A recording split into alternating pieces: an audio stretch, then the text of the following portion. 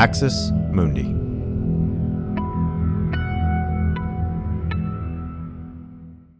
You're listening to an Irreverent podcast. Visit irreverent.fm for more content from our amazing lineup of creators.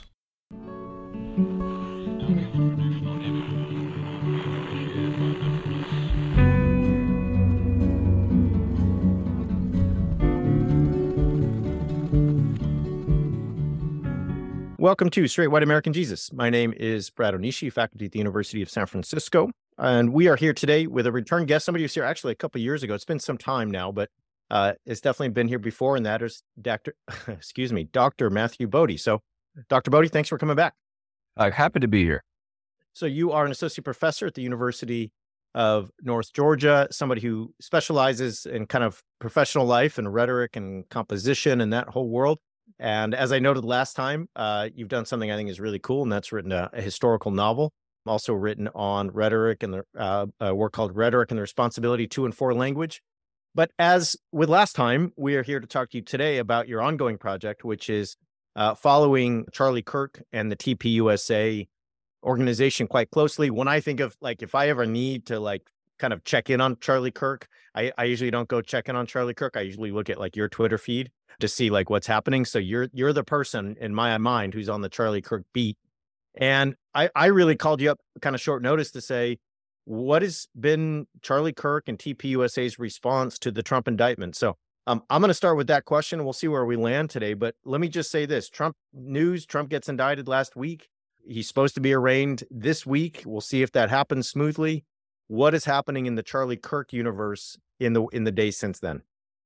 Well, one thing announced, I guess, today, two things really.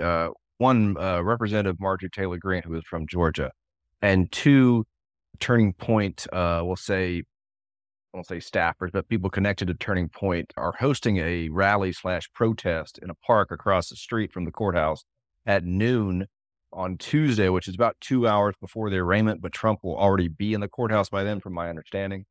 And then second, just today, Trump and his staff announced that he will fly back to Florida to give a speech at Mar-a-Lago, or some sort of announcement, whatever statement at Mar-a-Lago after the arraignment. And this is something that Charlie Kirk, I guess, called for, or said he suggested he should do on a series of radio programs that we've seen over the last few days. And Charlie Kirk did one of his radio programs in a MAGA hat. So he's always been a supporter of President Trump, and he is, as they say, doubling down on that support.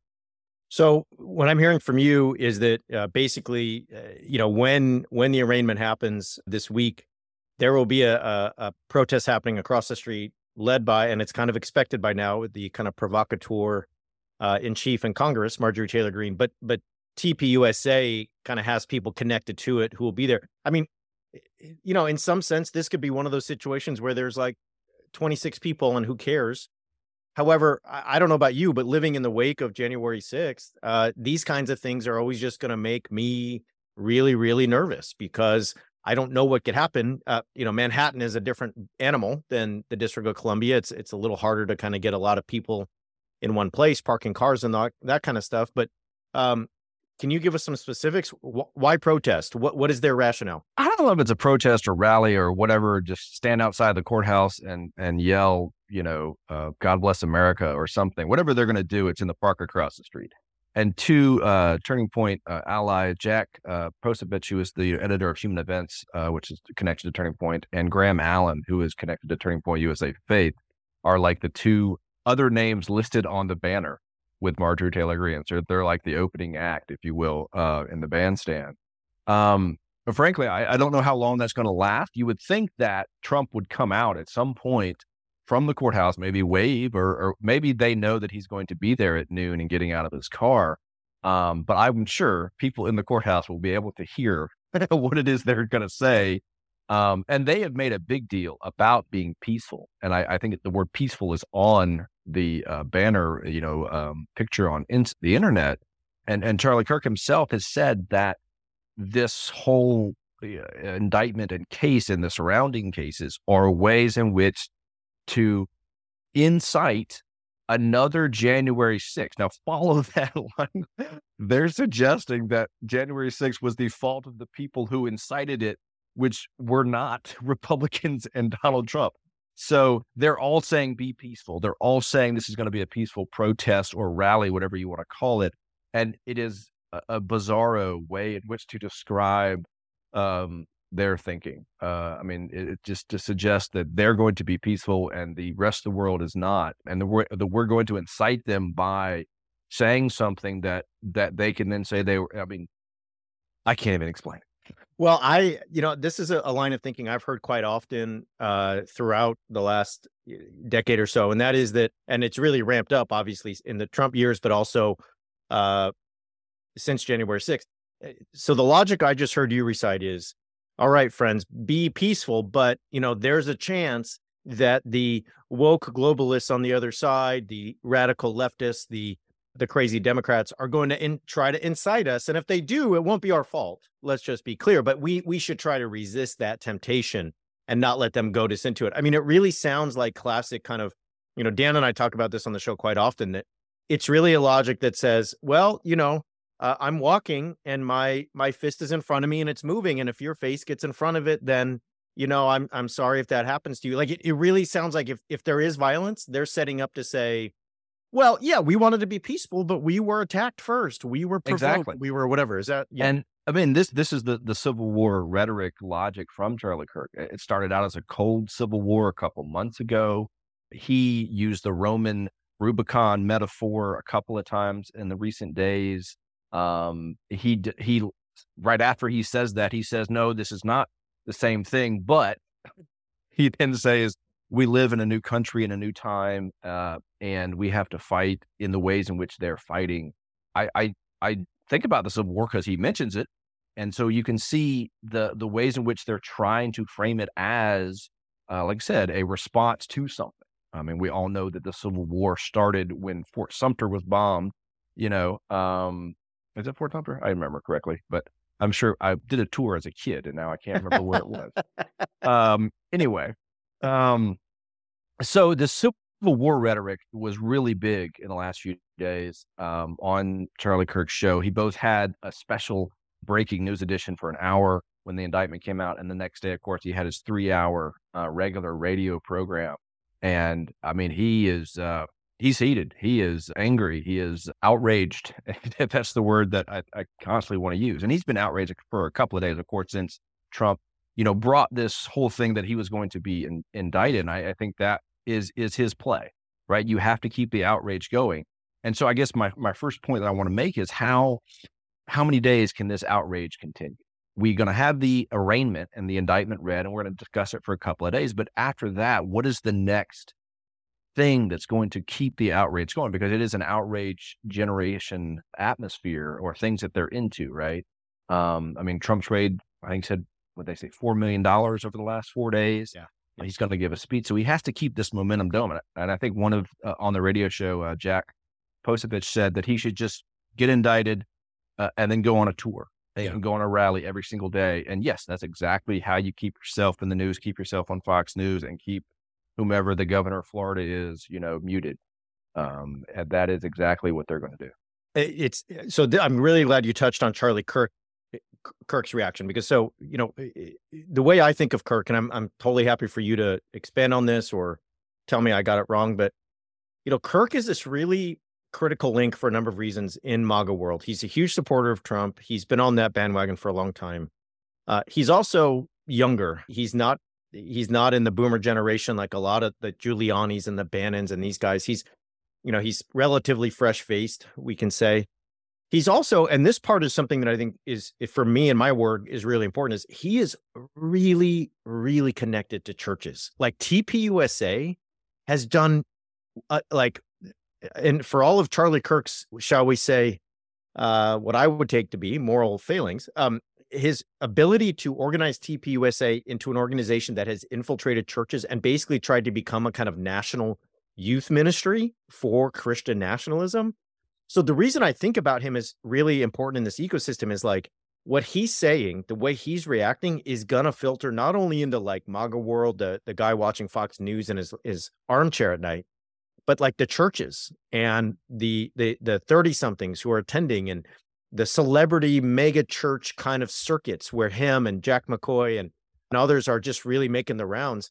So does that make sense to you? Oh, no, yeah. Yeah. There were a couple of key moments. I've listened to both of those shows that I mentioned, two, if you will, religious rhetoric moments. He jokes and says directly that he's not making this comparison, but then he makes the comparison between Jesus and Trump. Yeah. Both of them being indicted or arrested during Holy Week. And that joke or that comparison has been made on Twitter for a couple of days. So I'm not surprised that he says it. But the other one that I thought was really interesting in describing, I think this is in his opening to his radio show on the 31st, describing, this new world that we live in. They crossed the Rubicon. This is totally different. This is all unprecedented. He says that the righteous have to just suck it up and enter the arena when they don't want to. And he's referring to churches and pastors whom specific ones that he says aren't getting involved and should get involved. I mean, he used the word righteous. I know it's only one way he knows how to use that word. And then in describing this change in the world, in the United States, from pre-Trump indictment to post-Trump indictment, he says it's like going from BC to AD. Wow. If that's not a Trump-Jesus comparison, I don't know what is. And then he jokes about making the actual comparison a few minutes later. But going from BC to AD, there's only one person that does that, right? I knew that when the indictment news came, we were going to get the sort of, hey, it's who else got arrested before Easter or whatever it is. I knew we'd get those memes. I knew we'd get the jokes, but I didn't think that Charlie Kirk would go so far down this road of saying this is like going from BC to AD. I mean, that is extreme. That's incredible. You're a professor of rhetoric, and you're somebody who pays attention to words. You're somebody who pays attention to how words function and work. I'm wondering, for you, number one, has that Civil War language really ramped up? Is that something that he does often, or has that increased since the indictment? And then two, from a rhetorical standpoint, if I mix the idea of a civil war or an internal conflict with the Jesus kind of trope of Trump being comparable to the Savior who died and rose again during Holy Week, what does that do for people listening? Right? Like from a rhetorical standpoint, if I hear that. So I guess two questions, does the Civil War stuff increase since the indictment?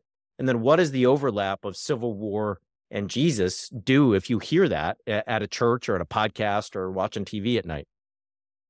I think that there are multiple audiences that he is after, but one of them, of course, is, white evangelicals. And many of them may have voted for Trump, but aren't active supporters are out there. And that's who he's trying to engage and activate. He told people to start wearing their Trump hats or their Trump shirts, to show the world.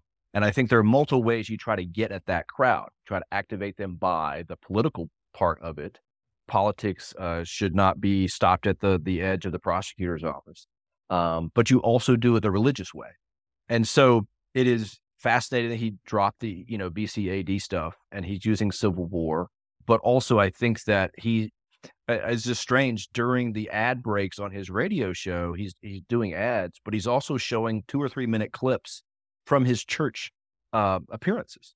He did a Awaken Church in San Diego a couple of days ago. And so on his radio show during the Trump indictment radio show, it is 2 or 3 minute clips of him at the church.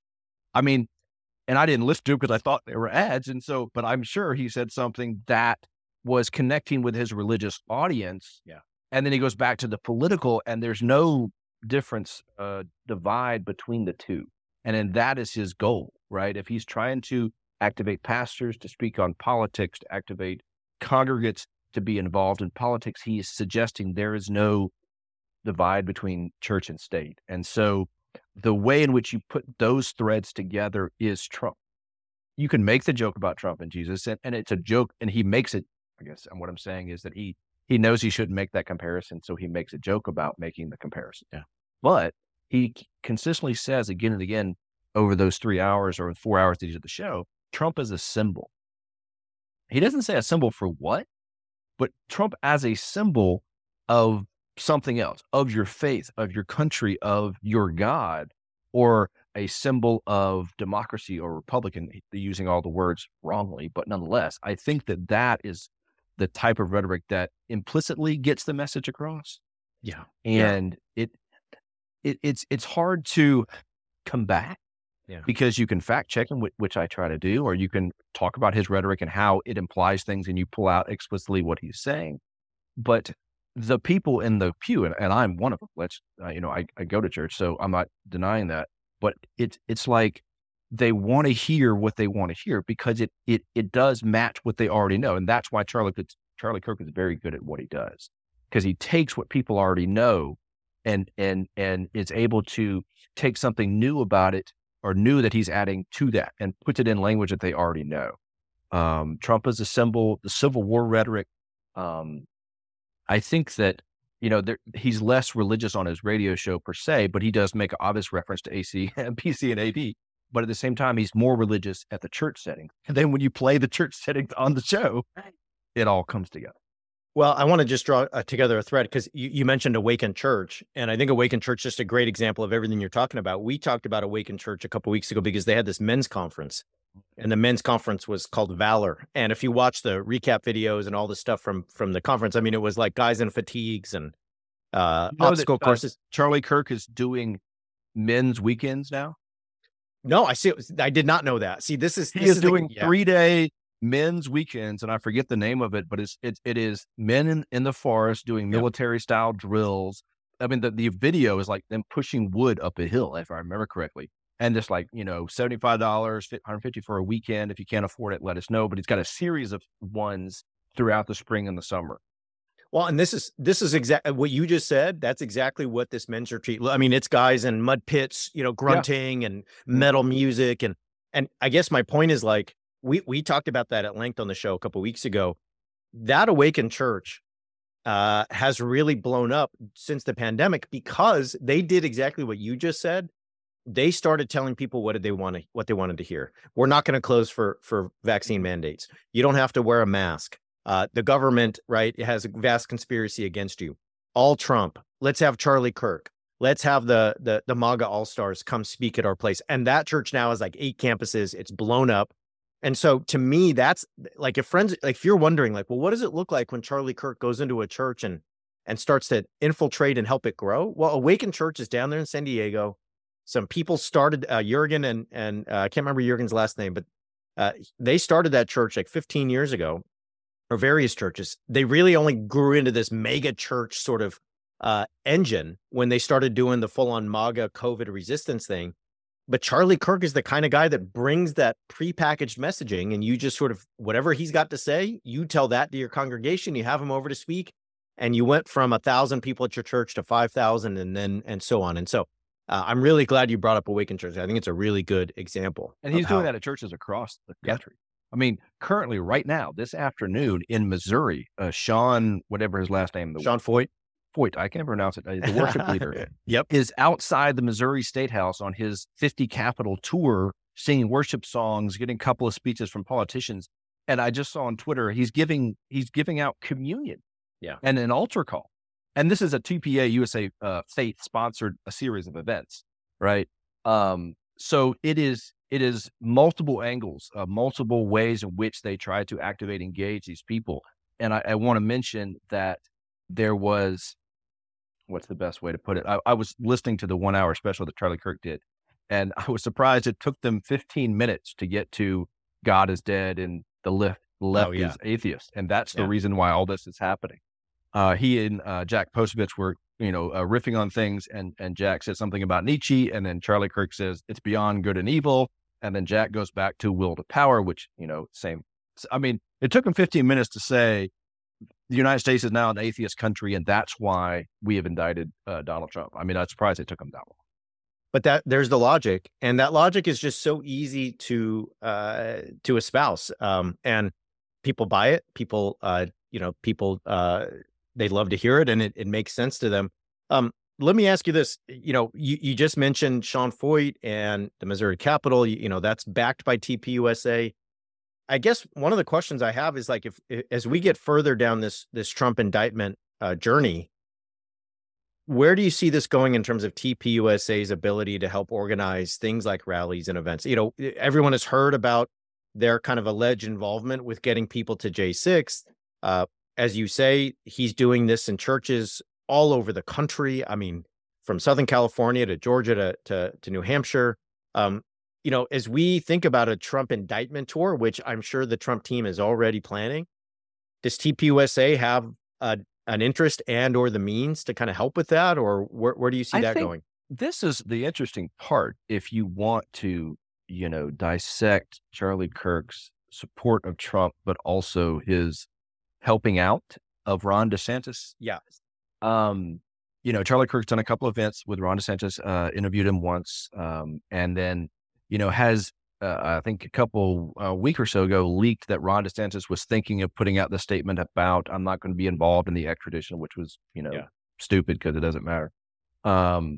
So I guess what I'm getting at is, yes, Charlie Kirk, total Trump supporter, but he also is in it for the long haul. He knows he can't attach his wagon to one person, even though that one person is the wagon, let's be honest.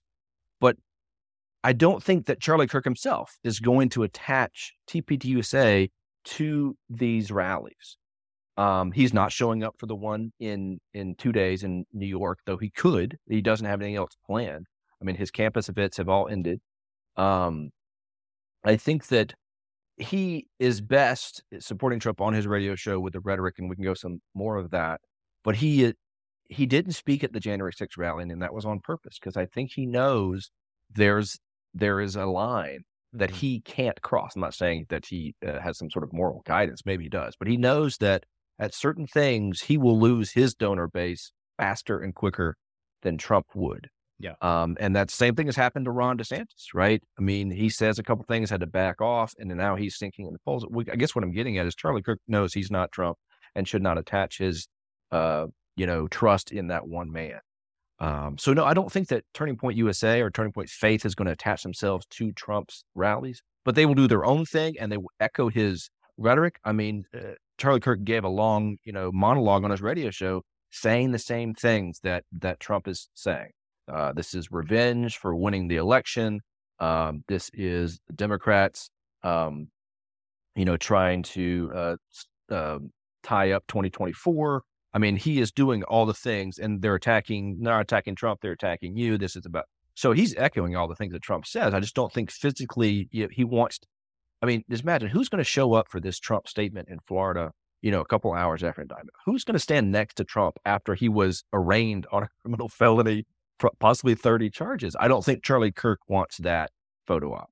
Well, and you answered my next question already, and I'm glad you put the two together, which was going to be, if it seems to me like Charlie Kirk has to do what a lot of people in the American right are doing right now, which is, yes, Trump was indicted. We have to react with outrage. We need to, in the short term, rally around the former president and all that. But we need to do so knowing that if he goes down, if he's unavailable to run for president for some reason, or if the winds shift and it is DeSantis, then as me, Charlie Kirk, I need to be able to pivot quickly and say, all right, well, DeSantis is here to carry the mantle. He's going to continue the work that was started, and TPUSA and I are ready to kind of support that. So it seems to me, you answered my question, which was, we don't see Charlie Kirk next to Trump. We don't see him perhaps out in front a lot. This is one of the things I've wondered about is like, I don't see Charlie Kirk out in front, even though TPUSA is present. And I guess what you're saying is that's because he needs to kind of make sure he's able to pivot when he wants to. Yeah. And not. I mean, there was this weird report about a month ago that Trump was unhappy with Charlie Kirk and Turning Point USA, and that perhaps he wasn't out there supporting him enough, and maybe that's changed now. But the hair splitting divide, and I say it, it's very into the weeds, but just on the radio show with Charlie Kirk and Jack Posevich, who was a Trump supporter all the way, right? He is going to say there's nobody else. Charlie Kirk is going to, give you a couple of different things, and of course help Ron DeSantis out every now and then. And it was very strange listening to them talk about the indictment because they're both saying the same things at some point. But when Jack Potovich was going on and on about these narratives that the left is doing and doing the Steve Bannon bit, Charlie would cut him off at times and go, no, I want to talk about this. I mean, maybe with his own thing, I want to talk about what I want to talk about. But eventually, um, the the idea was that you couldn't get, or you didn't want what Jack was saying was because it's going to be all Trump. Yeah. I guess what I'm getting at is Charlie kind of knows he can't put his eggs in one basket. And while he can support Trump all the way and look like he's doing, there's also ways in which he can do other things. And I think that he makes it about the Constitution, about the Republic, and Trump as a symbol. And I think that's how he does his support Trump, but not go all the way, which is kind of weird to say. But Yeah. I think that that's what he's trying to do, is trying to give his audience to be activated and engaged. Yes, they're going to be Trump supporters, but over the long term, or even perhaps past 2024, you got to have more than just him. Well, and it's a contrast to someone like Marjorie Taylor Greene, who seems to be, I think there's a sense in which I think Marjorie Taylor Greene is trying out to be a vice presidential candidate. Whether that has any viability, I don't know. We could talk. It's a whole nother episode. But Marjorie Taylor Greene is going to show up on Tuesday, is going to be at that protest, is going to be on the news. There's going to be headlines. There's going to be clips of her speaking. She seems to be somebody who's saying, no, my fate depends on Trump. Whereas someone like Kirk, and I think there's others in this movement who are like, well, we're going to support everybody and see what happens. And then when the time comes, we'll shove the chips in and we'll make our play. But for now, we need to see what's happening, and we need to read the hand and read the table. So yeah, I think that again, Marjorie Taylor Greene says, I'm a proud Christian nationalist. Kirk doesn't want to use that term. Kirk, in his radio show, calls for lawfare, which you mean is, warfare by legal strategies. He wants Republican ADs and Republican district attorneys to indict, anybody and everybody on the left. He called that mutually assured destruction.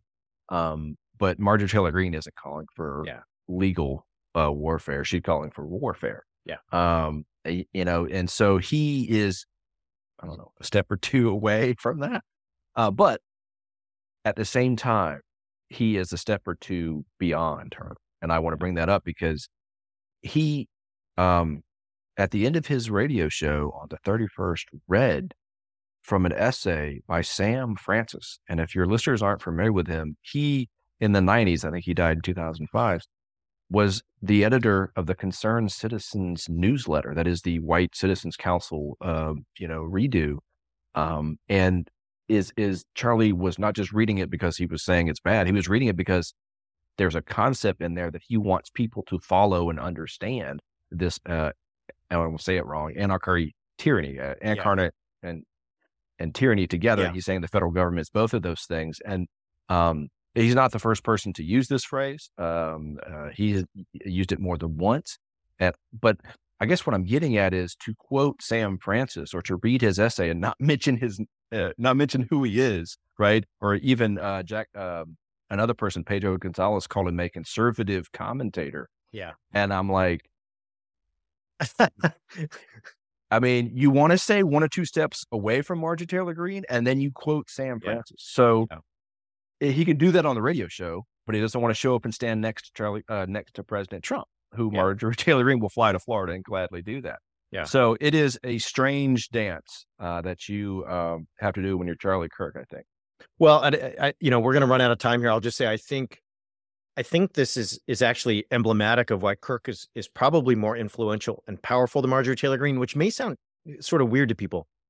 Sitting member of Congress, kind of this mascot of MAGA Nation. But Marjorie Taylor Greene, as you said, talks about a national divorce in a way that just seems unhinged. It seems unplanned. And it's just sort of like she's always speaking off the cuff in ways that aren't actually strategic. Kirk is thinking ahead. He's talking about lawfare. He's talking about the long game, right? He's in thousands of churches. He has an organization with tentacles that just go throughout the country.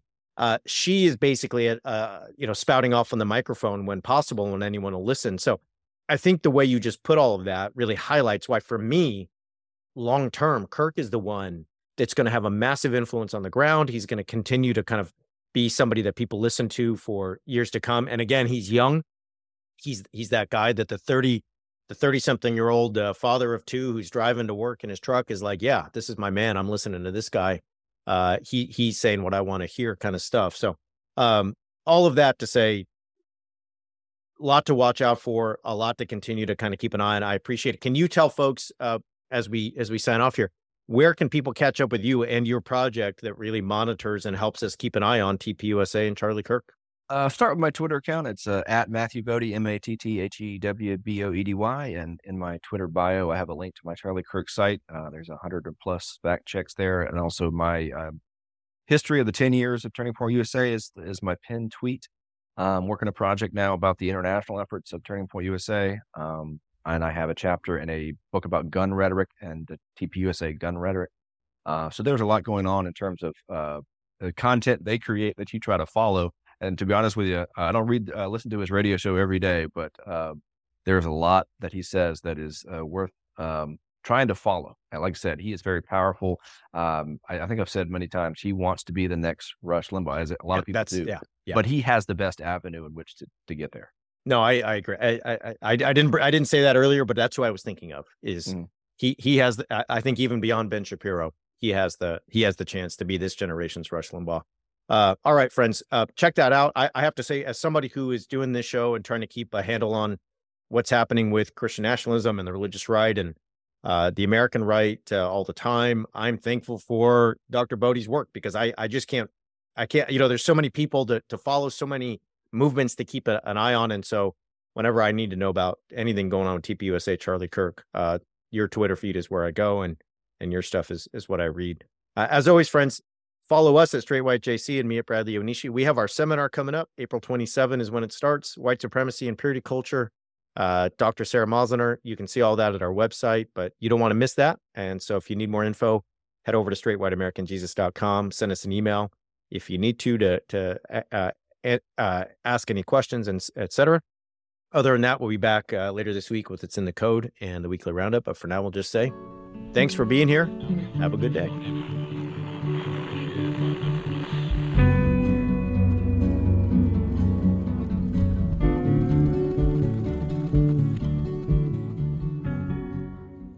This has been an Irreverent Media podcast.